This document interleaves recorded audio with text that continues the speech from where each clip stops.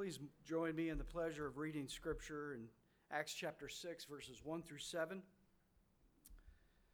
Now in the days when the disciples were increasing in number, a complaint by the Hellenists arose against the Hebrews because their widows were neglected in the daily distribution.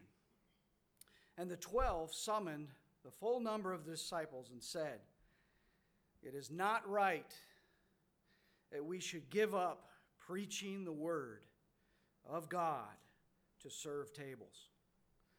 Therefore, brothers, pick out from among you 7 men of good repute, full of the Holy Spirit and of wisdom, and we will appoint to this duty, whom we will appoint to this duty. But we will devote ourselves to prayer and to the ministry of the word." And what they said pleased the whole gathering. And they chose Stephen, a man full of faith and of the Holy Spirit, and Philip, Prochorus, Nicanor, and Timon, and Parmenas, and Nicholas, a proselyte of Antioch. And they set before the apostles, and they prayed and laid their hands on them. And the word of God continued to increase. And the number of the disciples multiplied greatly in Jerusalem. And a great many of the priests became obedient to the faith. Thank you. You may be seated. Thank you, Bill. It's good to see you all this Mother's Day. Looking forward to, I sent my mother some flowers yesterday, and then going to give her a call today and probably regale her with stories of my childhood from my perspective, which is always different than her perspective. In her world, I was a very ornery boy, but in my perspective, I was an angel. So we try to reconcile that when we get together. This past week, I, along with a couple other men, attended the Pastors' Conference at Parkside Church in the Cleveland area, and I was encouraged to remain focused on the preaching and the teaching of the glories of the gospel of Jesus Christ. It was a very encouraging time. I'm honestly still processing through what I learned. I don't think I've quite gotten there yet, because I'm going to open the sermon by saying, this is a dumpster. That's my opening line. This is a dumpster. Not just any dumpster. It's our church's dumpster. You may not see it or give it much attention, but it is there. You can verify that when you leave today. Now, this dumpster used to be smaller, but we filled it up so frequently that we had to call our waste management company and ask for the next size larger one, and they were happy to oblige for a fee, and they did. At one time, we had the dumpster emptied once a week, but now we have it emptied twice a week. We used to call in the summertime when the students weren't here. We used to call and say, knock it down to once a week for the summer. And then when school resumed, we would call and say, okay, back to 2 times a week. We got trash coming out our ears over here. But now we fill it up twice a week all year round. Even at 2 dumps a week, we managed to fill it up, so we have this overflow area behind these doors.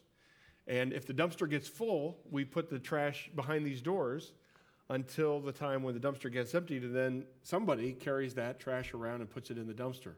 See, it looks like this. Oh, wait. Oh, man. Somebody forgot to tie off their trash bag.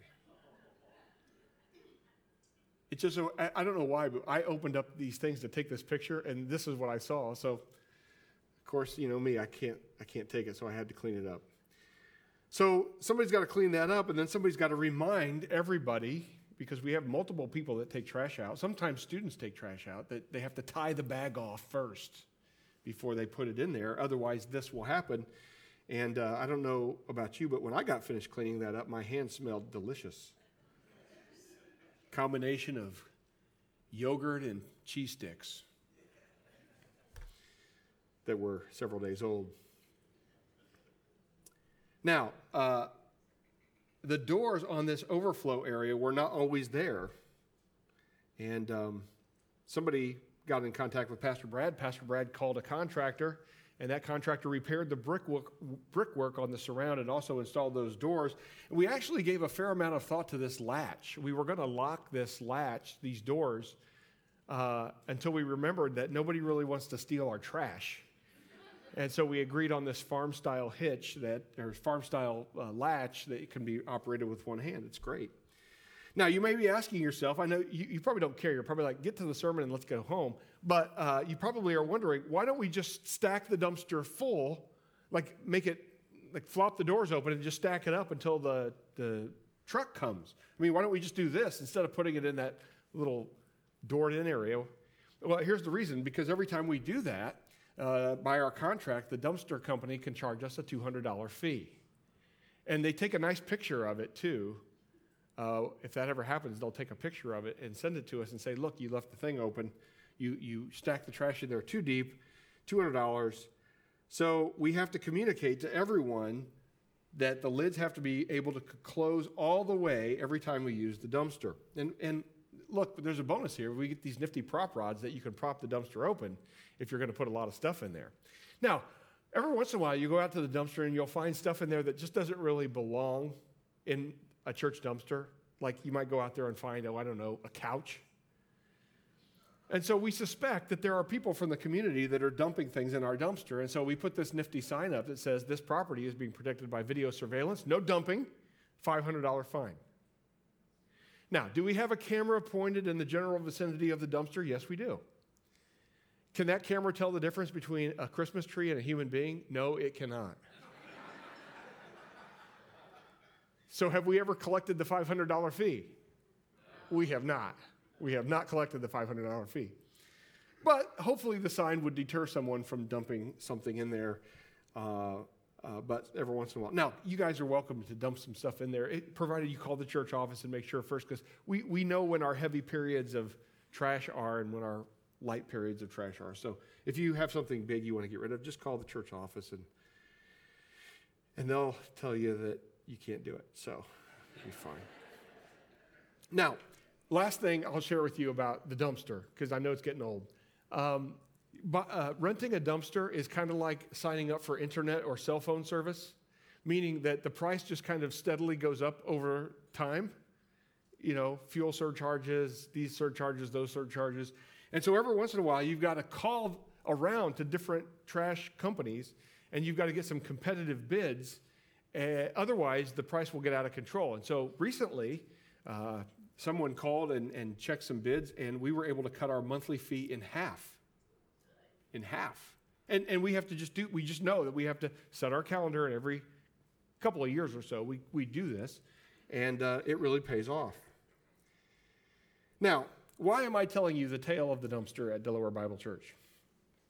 It's probably because it is the case that very few people think about what it takes to keep this place running smoothly and what it takes to be good stewards of the gifts that God has given us. Our business manager, Jelaine Van Gordon, she must assess the trash needs of our ministry, secure bids, sign contracts, work with Pastor Brad, our pastor of outreach administration, to make sure that the dumpster surround is what we need, communicate with the entire staff about how to properly use the dumpster, and regularly check prices to ensure that we are being good stewards of the money that God has entrusted us with. And that's just the dumpster. And I didn't even give you all the details about the dumpster. What I'm saying is that, our ministry can be a very complex thing. This morning in our text, in Acts chapter 6, the church is growing. Anytime an organization grows, there's going to be challenges. There's going to be complexities. And when you have a small business, say, of 3 people, one of those 3 people can make it their side job to process payroll for the 3 of you. But when you have 300 people in your organization, it's probably going to be the case that one or more persons of the 300 are going to make it their full-time job to make sure that every dollar, nickel, penny is accounted for, and everybody's tax and withholdings for insurance and all that's cared for in processing payroll. In our text this morning, the apostles teach us a valuable lesson about dealing with the increasing complexity that comes along with growth. That's our big question. What should be done when the main mission of the church is being compromised by problems associated with growth? So let's just dive in to the text. By the way, I consider this to be a very impressive text of Scripture. There's a lot compressed into 7 verses. When I first read this, when I first approached this week, I said, oh yeah, I know this passage. This is about deacons. This is the church calling the first deacons to service in the church. And I want to challenge your thinking as this text challenged mine. That's not the main thrust of this passage. Deacons are certainly, I think, in view. Widows are in view. But neither one of those two things, I think, is the main point. So let's get into it. Point number 1 I want to bring to your attention is growing pains can hinder the mission of the church. Growing pains can hinder the mission. Verse 1 and 2, now in these days, when the disciples were increasing in number, a complaint by the Hellenists arose against the Hebrews because their widows were being neglected in the daily distribution. And the 12 summoned the full number of the disciples and said, it is not right that we should give up preaching the word of God to serve tables. The text makes it very clear. The number of people, the number of Christ followers is increasing. It is also likely that the widows that are in view here are the types of widows that are referred to. It doesn't say it explicitly, but the types of widows that are referred to in 1 Timothy 5, 3 through 16. In other words, these are what Paul, I think, referred to as true widows. These are women who have not only lost their husbands, but they're older and therefore either undesirous or not undesirous. They don't want to remarry. These women don't want to remarry, or they're maybe too old to work or get gainful employment. Secondly, they're destitute. There's no family to care for them, no next of kin to take them in. And number 3, they're of good character. And what I think the text in 1 Timothy means by that is that they are actually living their lives in such a way that is of benefit to the church. They're encouraging others, praying for others, serving others, and so on, and not a detriment to the church, not busybodies and causing divisions and strife. But again, even though widows are mentioned in this text, I don't think that's the main point. But just on that note of widows, it says that there's a complaint that arose from the Hellenists against the Hebrews. So the setting here is Jerusalem. It's the heart, it's the capital, it's the main city of Israel. So it's also where the temple is. So it's the seat of not only their government, but it's the seat of their religious beliefs. And so apparently within the city of Jerusalem, some Jewish widows had come to faith in Jesus Christ, but also some non-Jewish, some Greek, some Hellenist folks, widows, had come to Christ. And as they were trying to take care of these women, the complaint rose up by the Hellenists, the non-Jewish widows, or people that represented the non-Jewish widows, saying, hey, y'all are taking care of the Jewish widows, and you're neglecting, you're paying short shrift to the Greek, the non-Jewish widows. The 12 disciples got together with the full number of the disciples, and I think that's what's in view here is Luke is talking about the 12, Jesus' 12 disciples, the ones that followed him, minus Judas plus Matthias. The 12 got together with all of the believers. They had kind of a church meeting maybe. They were still at the point where they could do that. They had a church meeting, and they talked about it, and it appears, well, we'll get to that in a second, but it appears that they all kind of made these decisions together. They got together, and they made it clear that, the 12 made it clear that it's not desirable that we should give up the preaching of the Word of God to care for this need. Now, I want to be careful here and say, I don't want you to walk out of here saying that there's the disciples on this level, they're the super spiritual guys who are preaching the Word, and then there's people that wait on tables. I don't think they're saying that at all. They're simply referring to the fact, I think a couple of things. Number one is, 1 Corinthians 12, we're given a picture of the body of Christ that all parts are needed. There's people that are good at preaching and teaching. There's people that are good at administration and service. And we need all of those people to carry out the overall mission of the church. And what is that mission? The mission of the church is to make disciples, right? To make disciples of Jesus Christ. Matthew 28, 19 and 20 says, "Therefore, go and make disciples of all nations, baptizing them, teaching them." You get the idea. So teaching is a big part of making disciples, and they're not going to give that up to care for this need.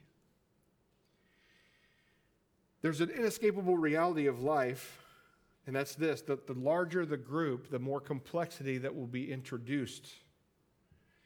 So the question that's really being confronted here in this very beginning of Acts 6 is this: how are the disciples of Jesus, how are the followers of Jesus going to deal with this complexity? Are the 12 going to pull off of their main mission and go and form a working group, and work through how are we going to care for the widows?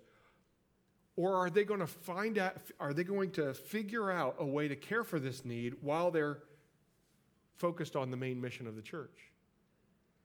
And this is absolutely huge. If we think about how a church should be structured, how it should be run, this passage is actually very important, I would argue. By the way, this isn't the first time that something like this has come up. In Exodus chapter 18, Moses has, by God's mighty hand, his outstretched arm, he has led the Israelites out of Egypt, and they're out in the wilderness. And there's this scene that sets up where the Jewish people are bringing their disputes, kind of their court cases, so to speak. Like, I was wronged by so-and-so. They sold me a horse. They told me the horse was healthy. That's a bad example. But, they told me something was of such and such quality. I gave them the money. They gave me the item, and it's a piece of garbage. And so these people were coming to Moses at Exodus 18, and the text makes it very clear that not only was Moses being worn out all day from trying to settle these disputes or judge these disputes, but the people were worn out as well. Let me try to illustrate that. Back in the town that I did my first job out of college, it was a factory, and sometimes at a factory, when I was a project manager, and sometimes at a factory, you need to have something special fabricated. And usually that's pretty easy, but it does get kind of complicated when you start putting together exotic metals like stainless steel, or you're trying to weld two dissimilar metals together, something like that. We had a maintenance department, and those guys were good at what they did, but they weren't that good. I mean, it's a pretty exotic thing to weld some exotic metals together. But there was a fella down the street from the factory who had a small welding shop. Imagine like a small metal building with maybe 2 or 3 overhead doors and some man doors. It was Owens Machine and Welding. And Rudy Owens was like a welding savant. He was a genius. You give him something to weld together, and he'll do it, and it'll work, and it'll be structurally sound. He was just very good. The problem is, Rudy was a really good welder and a very poor administrator. And so you would go into his shop. He had 2 or 3 guys working there, including him. And in order to get Rudy to do something for you, you had to stand there next to him. He's got his helmet down, and he's welding, so you're trying to look away. And you had to wait for him to pop up his helmet and say, Rudy, I got a question for you. And Rudy was good. He would oftentimes flip that helmet back down and keep welding and ignore you, because he had a lot of work to do, and everybody was trying to pester him, because I was not the only one in the shop trying to get his attention. The perimeter of the shop seemed to be oftentimes lined with 4 or 5, half a dozen people trying to get Rudy's attention, to try to get him to weld something, to show him some plans for something they wanted fabricated or something. He did not have a person in charge of organizing that. It was him. And so I knew how to play the game, and nobody else did. I knew that you had to stand right next to the man. You had to wait for him to stop welding. You had to wait for his helmet to pop up, and then you had to jump in front of him and get his attention. Like, Rudy, can you weld this together? And of course he would, okay, and he'd come over to his bench and do some voodoo magic or something, I don't know, and then weld it, and then hand it to you. Rudy, how much do I owe you? And $10. No receipt, So I'd go into my wallet and give him $10 cash because he wasn't about to process a credit card. You get the idea, right? Well, people will get mad at me because I jumped in front of the line, and I'm like, there is no line. This is every man for himself in this place, you know. That's what I envision when I think of Moses. And of course, if you read in Exodus 18, his father-in-law, Jethro, came to him and said, you're doing this all wrong. For the big disputes, yeah, you can get involved in that. For the minor things, you need to delegate men to be over the 50s and the 100s and the 10s or whatever it says in Exodus 18. And he did that. He took his father-in-law's advice and he put some structure into the system, and everyone was served well. And he did not wear himself out. So hold that in our minds as we move through the text here. Growing pains can hinder the mission of the church. Second thing we read is growing pains should be handled in a way to preserve the mission. Verses 3 and 4, therefore, so again, this is the 12, and now they've summoned all of the disciples of Jesus, right, the church, and they say this, therefore, brothers, pick out from among you 7 men of good repute, full of the Spirit and of wisdom. Remember, a lot of these guys, the 12, they're not from Jerusalem, they're from Galilee, right? And a lot of these new believers, they're from Jerusalem. So they're appealing to the congregation. Pick out from among yourselves 7 men of good repute, full of the Holy Spirit and of wisdom, whom we will appoint to this duty, but we will devote ourselves to prayer and to the ministry of the word. Again, we understand this text to be the church calling its first deacons. They're going to take over and oversee this ministry to the widows. If you want to read about the qualifications of a deacon, you can go to 1 Timothy chapter 3. Right after it talks about the qualifications of elders, it talks about the qualifications of deacons. But in this text, let's confine ourselves to this text. It says 3 things. They have to have a good reputation. Okay? I need to say this, based on circumstances that I've been going through in my life and whatever, can I just say this? Who is responsible for building your reputation? You are, right? The way you conduct yourself will let people know, are you a person that can be counted on or not? Are you a person that is going to get the job done or not? Are you a person who's trustworthy with sensitive information? Are you trustworthy with money to transport funds or whatever? Are you a trustworthy? You build that reputation. We're looking for men of good reputation. We're also looking for, secondly, men that are filled with the Holy Spirit. In other words, they have to be believers. The church is not going to outsource this sensitive ministry to unbelievers. Why? Well, I think we can all agree that whatever the task is around the church, you could be the person in charge of the dumpster. And let's say that the dumpster is getting overfilled routinely, and we're taking that $200 hit almost monthly. And so what do you got to do? You've got to communicate to everybody who puts garbage in that dumpster. Those lids have to be closed. How you communicate? Are you going to communicate in an angry and demeaning way? Hey, idiot, what are you doing? You're costing us $200. Make sure the lids close all the way. Are you going to communicate that in a God-honoring way? Just letting you know, we take a $200 hit every time this happens. So we've got to make sure, to be good stewards, we've got to make sure that those doors are closed. And if I see you, I'm going to dock your pay. I'm just teasing. Maybe. Just Pastor Brad. I love Pastor Brad. We had a great week. So they have to be believers. And the third thing they have to be is filled with wisdom. They have to know how to live skillfully. They have to be tested men, right? They're filled with the Holy Spirit. They've got a good reputation. They're believers. They're filled with the Holy Spirit and wisdom. 1 Peter 4, 12 and 13 talks about this, right? Like, beloved, do not be surprised that the fiery trial comes upon you to test you. You can tell a lot. It's hard to tell a lot about a person when everything's going well. But you can tell a lot about a person when they're going through a trial. And so what do they want? They want guys that are of good character. They're believers, and they're filled with wisdom. I just want to stop here and say something, especially to our younger folks. there's a misunderstanding out there, and perhaps your parents have shared this with you, and perhaps they have not, which is this. The misunderstanding that's out there is that if you go from here, if you go from high school to college, you get a college degree, and then you go out into the workforce, that you're trained and ready to go. And I want to just tell you that you're not. You're gonna be tested. And you're going to have to show that you can handle adversity. And so in our culture today that is so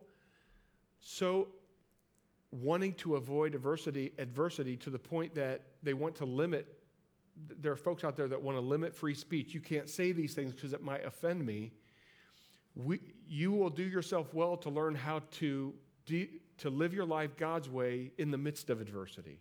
When somebody says something about you, when somebody slanders you, how are you going to handle that? When a project doesn't go your way, how are you going to handle that? And so I would say while you're still young and being tested, or still young and learning, to put yourself in situations where you will be tested. It'll be good for you. Be good for you. Okay. So they say in verse 4 that they're going to devote themselves to the ministry of the word and prayer. Why? Why do they say these things? Why do they say, look, we're not going to pull off of what we're doing? Well, 2 Timothy 3:16 and 17 says this, all scripture is breathed out by God and is profitable for teaching, for reproof, for correction, and training in righteousness, that the man of God may be complete, equipped for every good work. It's been my experience that when I come across someone who is a follower of Jesus Christ and they're struggling, one of four things is generally true. Either, number one, they don't know what God's word says. They need teaching. Or they've forgotten what God's word says on a matter. They need reproof. Or they're not living according to God's word correctly. They've misunderstood God's word. They know it, but they've misunderstood it, and so they're not living it out correctly. They need correction. Or they know what God's word says, but they just have no clue on how to implement that in their life. They need training in righteousness, right? And this takes time. It takes time to assess what's going on in someone's life and to try to be a minister of the Word of God to them. You have to know the Word of God yourself. You've probably had to have some experience in applying it yourself. And then you have to, there's reading, there's study, there's getting to know the person, the situation, and properly applying the Word of God. And that takes time and it takes effort. And so if we're going to live our lives God's way, we're going to need, within the body of Christ, some people who've devoted themselves to the ministry of the Word and prayer. We'll talk more about that in a second. I don't need to tell you, maybe I do, that what I see, I try to pay attention to what's going on in the wider church, not just Delaware Bible Church, but the wider church in the world. And disinformation, misinformation, a misunderstanding of God's word is constantly creeping into other churches and other works. And they're being directed, or because of this misinformation, they're pulling themselves off of the ministry of the word and prayer, and they're going full bore in a different direction. And it's causing big problems within the church, within our Christian colleges, universities, seminaries. I can't stress this enough this morning. We need, for those that God has gifted the church, Ephesians 4 talks about that he's gifted the church with pastors and teachers, evangelists. We need to let these men, these folks, do their work and not force them to get preoccupied with other things. There's also the value of prayer. The value of prayer. Why is this important? Prayer is important because in 1 Corinthians 3, 6, and 7, it says, Paul's saying, I planted, Apollos watered, but God gave the growth. In other words, when you minister the word of God to someone, that doesn't automatically mean they're going to get it. That doesn't automatically mean they're going to live according to it. God has to do a work in their lives. And so ever since Jesus died on the cross and that veil was torn in two, We no longer have to go to God through a priest bringing a sacrifice, a blood sacrifice. We can now go to God directly in prayer and ask him, Father, I'm going to be diligent and faithful to present your word as clearly and as understandably as I can, but you need to change this person's heart. We don't have that ability. So these ministries, the Word of God and prayer, are critical in the life of the church. Now, I just want to say this before I move on. I did an experiment, and I went into my Bible and I said to myself, if this is true, then we ought to see this pattern. If the ministry of the Word of God and prayer is so important, we ought to be able to see this in the life of Jesus. I mean, after all, he's our great example. And so I thought, I'm going to read through one of the Gospels and I'm going to see. And I picked Luke because Luke wrote Acts, and there's a connection there. So I started reading through Luke, and man, I couldn't believe it. So let me just tell you, just quick, I confined myself to one sheet of paper. I didn't want to get too, but here are a bunch of examples of Jesus focused like a laser beam on the ministry of the word and prayer. When he was a boy, Luke 2, after 3 days they found him, his parents did, in the temple, sitting among the teachers, listening to them and asking questions. And all who heard him were amazed at his understanding and his answers. Even as a boy, what's Jesus focused on? The ministry of the word. He's talking about the Bible to these people in the temple. In the temptation of Jesus in Luke, beginning of his ministry, Luke 4, he's tempted by the evil one, by Satan 3 times. And 3 times he does what? He quotes Scripture. He doesn't quote Jonathan Edwards. He doesn't pull a logical argument out of his hat. He says, man shall not live by bread alone. It is written, you shall worship the Lord your God, and him only shall you serve. It is written, you shall not put the Lord your God to the test. Even to Satan, Jesus is involved in the ministry of the word. Luke 4:42 talks about him praying. And when it was day, he departed and went into a desolate place. The people sought him and came to him and would have kept him from leaving, but he said to them, presumably in this passage in Luke 4:42 and 44, they want him to stay because he's healed some people and they want to keep that ball rolling. And so he went out to a desolate place, presumably to pray, and they came to him and they wanted him to stay. But he said to them, I must preach the good news of the kingdom of God to other towns as well, for I was sent for this purpose. And he was preaching in the synagogues of Judea, which is the region around Jerusalem. See Jesus' focus. Luke 5. On one occasion, while the crowd was pressing in on him to hear the word of God, he was standing by the lake of Gennesaret. And he saw 2 boats by the lake, but fishermen had gone out of them and were washing their nets. So he's there preaching the word.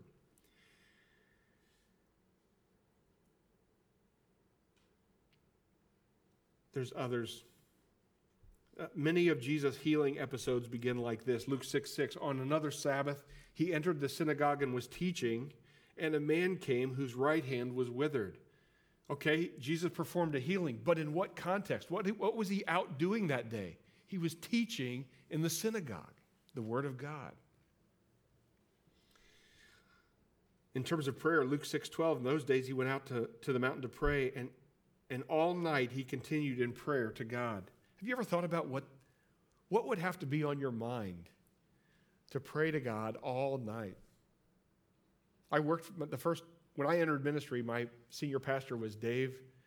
Oh man, I can't believe Dave and Linda Tracy. Childs, man, my 49-year-old brain is addled. Dave and Linda Childs, he's retiring right now from Appalachian Bible College. He was their dean of students after he left that ministry, and he's retiring from that.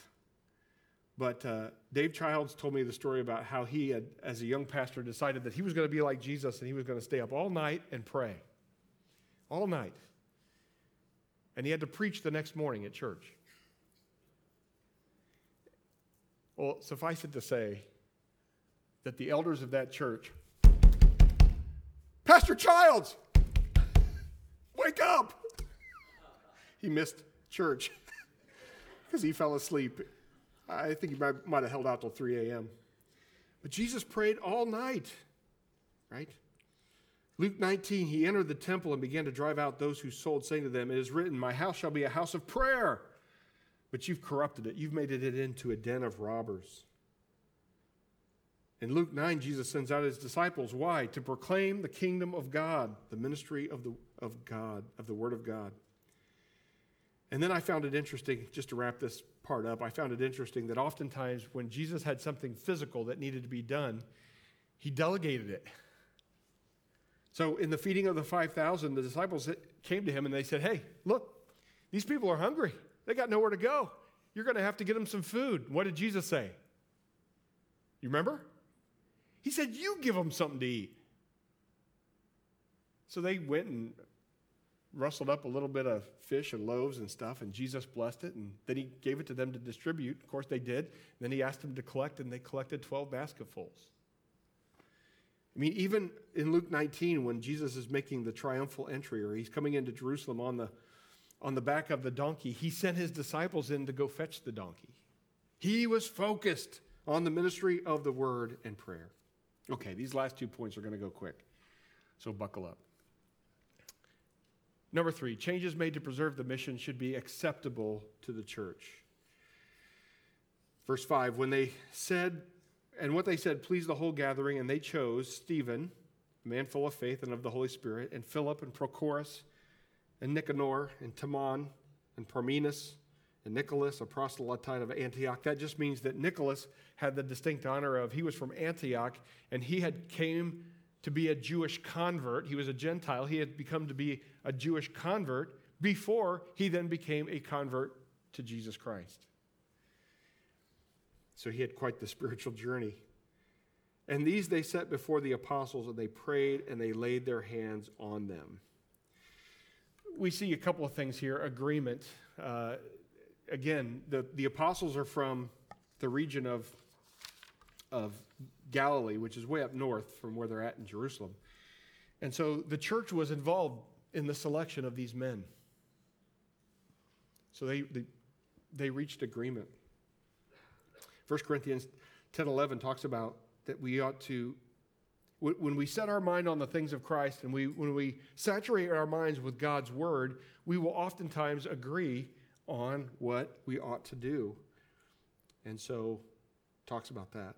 Ephesians 4 talks about that we should be eager to maintain the unity of the Spirit and the bond of peace. What we also see in this passage is recognition.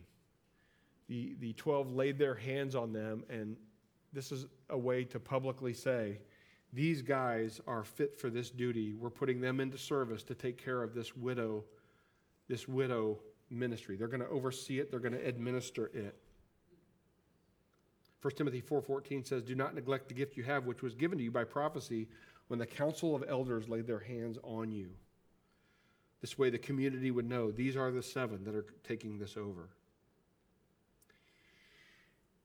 I shared with you this past week that we went to Alistair Begg's church, Parkside Church, and we went to this conference. And during the Q&A time, Pastor Begg was very candid. He's been at that church for a long time. I want to say it's over 30 years, maybe 39. He's been there for a long time. And somebody asked him a question about how he gets done everything that he gets done, and he was just very candid, and he said, "I went to the elders in year 4 of my ministry." This is Alistair Begg talking, and he told them, "I can't do what you want me to do. I'm trying to preach the Word of God. I'm trying to focus on the ministry of the Word and prayer and do these things. And at the same time, I'm trying to be the CEO of a very large organization and administer all these things." He says, "I can't do it." And one of the elders, according to him, was very candid with him and said, "Maybe you can do it and you're just lazy." Now, you got to have a pretty good relationship with somebody to say that, right? And I think he did, because Pastor Begg said, "Maybe I am. How would we know?" So they put together a plan, and they did an assessment of Alistair Begg, and I think they even got somebody professional involved, and the professional came back and gave a report to the elders and said, "Alistair Begg is not lazy. He's a very hardworking man. He's got a great work ethic. but he's focused on the Word of God and prayer. And when he has an opportunity to choose between doing the Word of God and prayer and sitting in a meeting about a dumpster, he chooses the ministry of the Word and prayer every time. And so that may look to you as laziness, but he actually has a very good work ethic. He puts a lot of time into what he's doing, and he does it with great aptitude. So the professional said to them, look, you've got two choices you can make here. You can fire Alistair Begg, and you can hire a pastor that's more CEO-ish and can do a lot more of this administrative stuff. That's option one.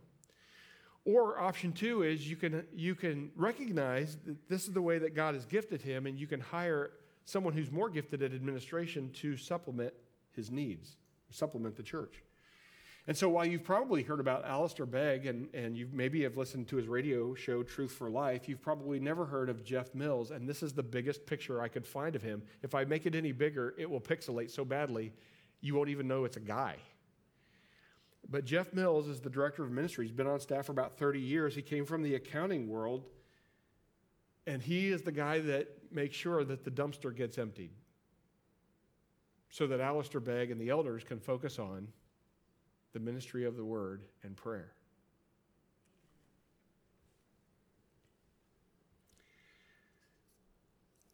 Last point. Changes to preserve the mission are made to get results. Should be made to get results. We're not promised results, but that's what we're aiming at, right? In other words, God gives the increase. It's up to God. But they should be made, the changes that we think about, the changes that we make, should be made in such a way to get results. Verse 7 says, and the word of God continued to increase. See, I don't think that the star of this passage, the main focus of this passage is deacons, although deacons are part of the solution. And I don't think it's widows, although widows are the presenting problem.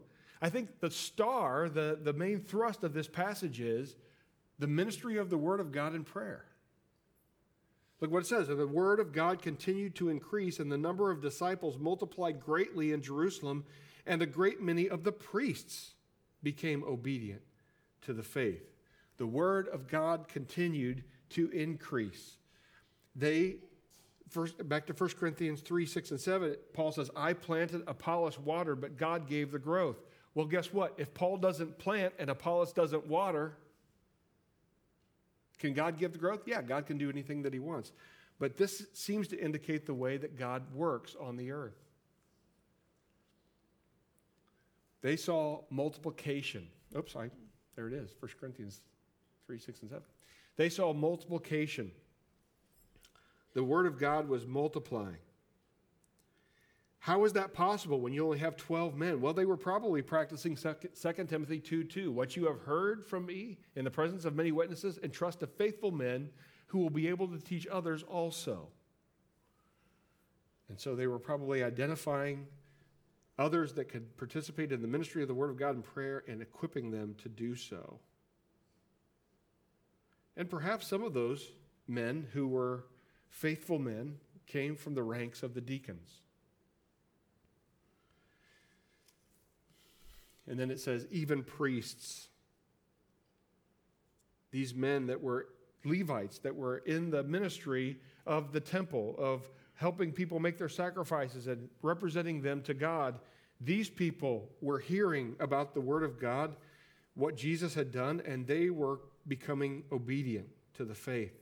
Reminds me of Philippians 1, 12 to 14. Where they took Paul, right, and they locked him up in prison, and Paul says, well, that's okay, because now all the guards are hearing and coming to faith. Can't stop the word of God. If you got one person who's going to proclaim it, it's going to go out. I'm done. Let me just wrap this up. The question that we talked about today, the big question was, what should be done when the main mission of the church is being compromised by problems associated with growth? And the answer is pretty simple. When the main mission of the church is in danger of compromise, make changes. That's it. I am keenly aware that our church is different than a church of 100 people, is different than a church of 50 people, is different than Parkside, which is a church of 5,000 people. The way the government structure, or the The Constitution is set up, the way they're governed, they're all different. I've been part of a church. My wife, when I started going to church with her as a youth, there was, 17 people in the church. Things just got done organically because when one got together, it seems like they all got together, right? Everybody knew what was going on at all times with 17 people in the church. But at Parkside, that's not the case with 5,000 people, so they have to do things differently. How should each church work? There's a lot of freedom in God's word, and it's going to depend on, are we going to focus on the ministry of the word and prayer, and how are we going to do that given the size that we are? So you got to be wise, right? Back to the dumpster. Forget about the dumpster. Imagine if the 12 had pulled off of the ministry and decided to form a working group to figure out how to feed widows in Jerusalem, Christian widows. Today, we may have a very good widow feeding organization. Scratch that. I'm pretty sure that the church would be gone. Because how do we make new disciples? We make them through the preaching of the Word of God and prayer. And so it's critically important that we understand that we must create our systems, our procedures, our constitution, all has to focus around the ministry of the Word of God and prayer. So here's a few questions to wrestle with as we leave today. Number one, what is our church configured for? This is a deep question, right? If somebody from the outside looked in and they looked at Delaware Bible Church and what we do and where we spend our time and effort and where we put our money, what would they say this church is configured to get done? Would they conclude this church is all about the ministry of the Word of God and prayer? Yes, they have a dumpster, but there's a person taking care of that so that the primary thrust can be on the ministry of the Word of God and prayer in our church and in our school. But more penetratingly, what is your life configured for? Because if somebody objectively, a third party, looked at your life and said, this person's life is configured really for the purpose of being a Cincinnati Bengals football fan or a Purdue Boilermaker basketball fan, if that's what your life is configured, if that's what it looks like your life is configured for, we are in trouble. We are not doing this right. Young people, oftentimes I find that young people configure their life for what I call the template. What's the template?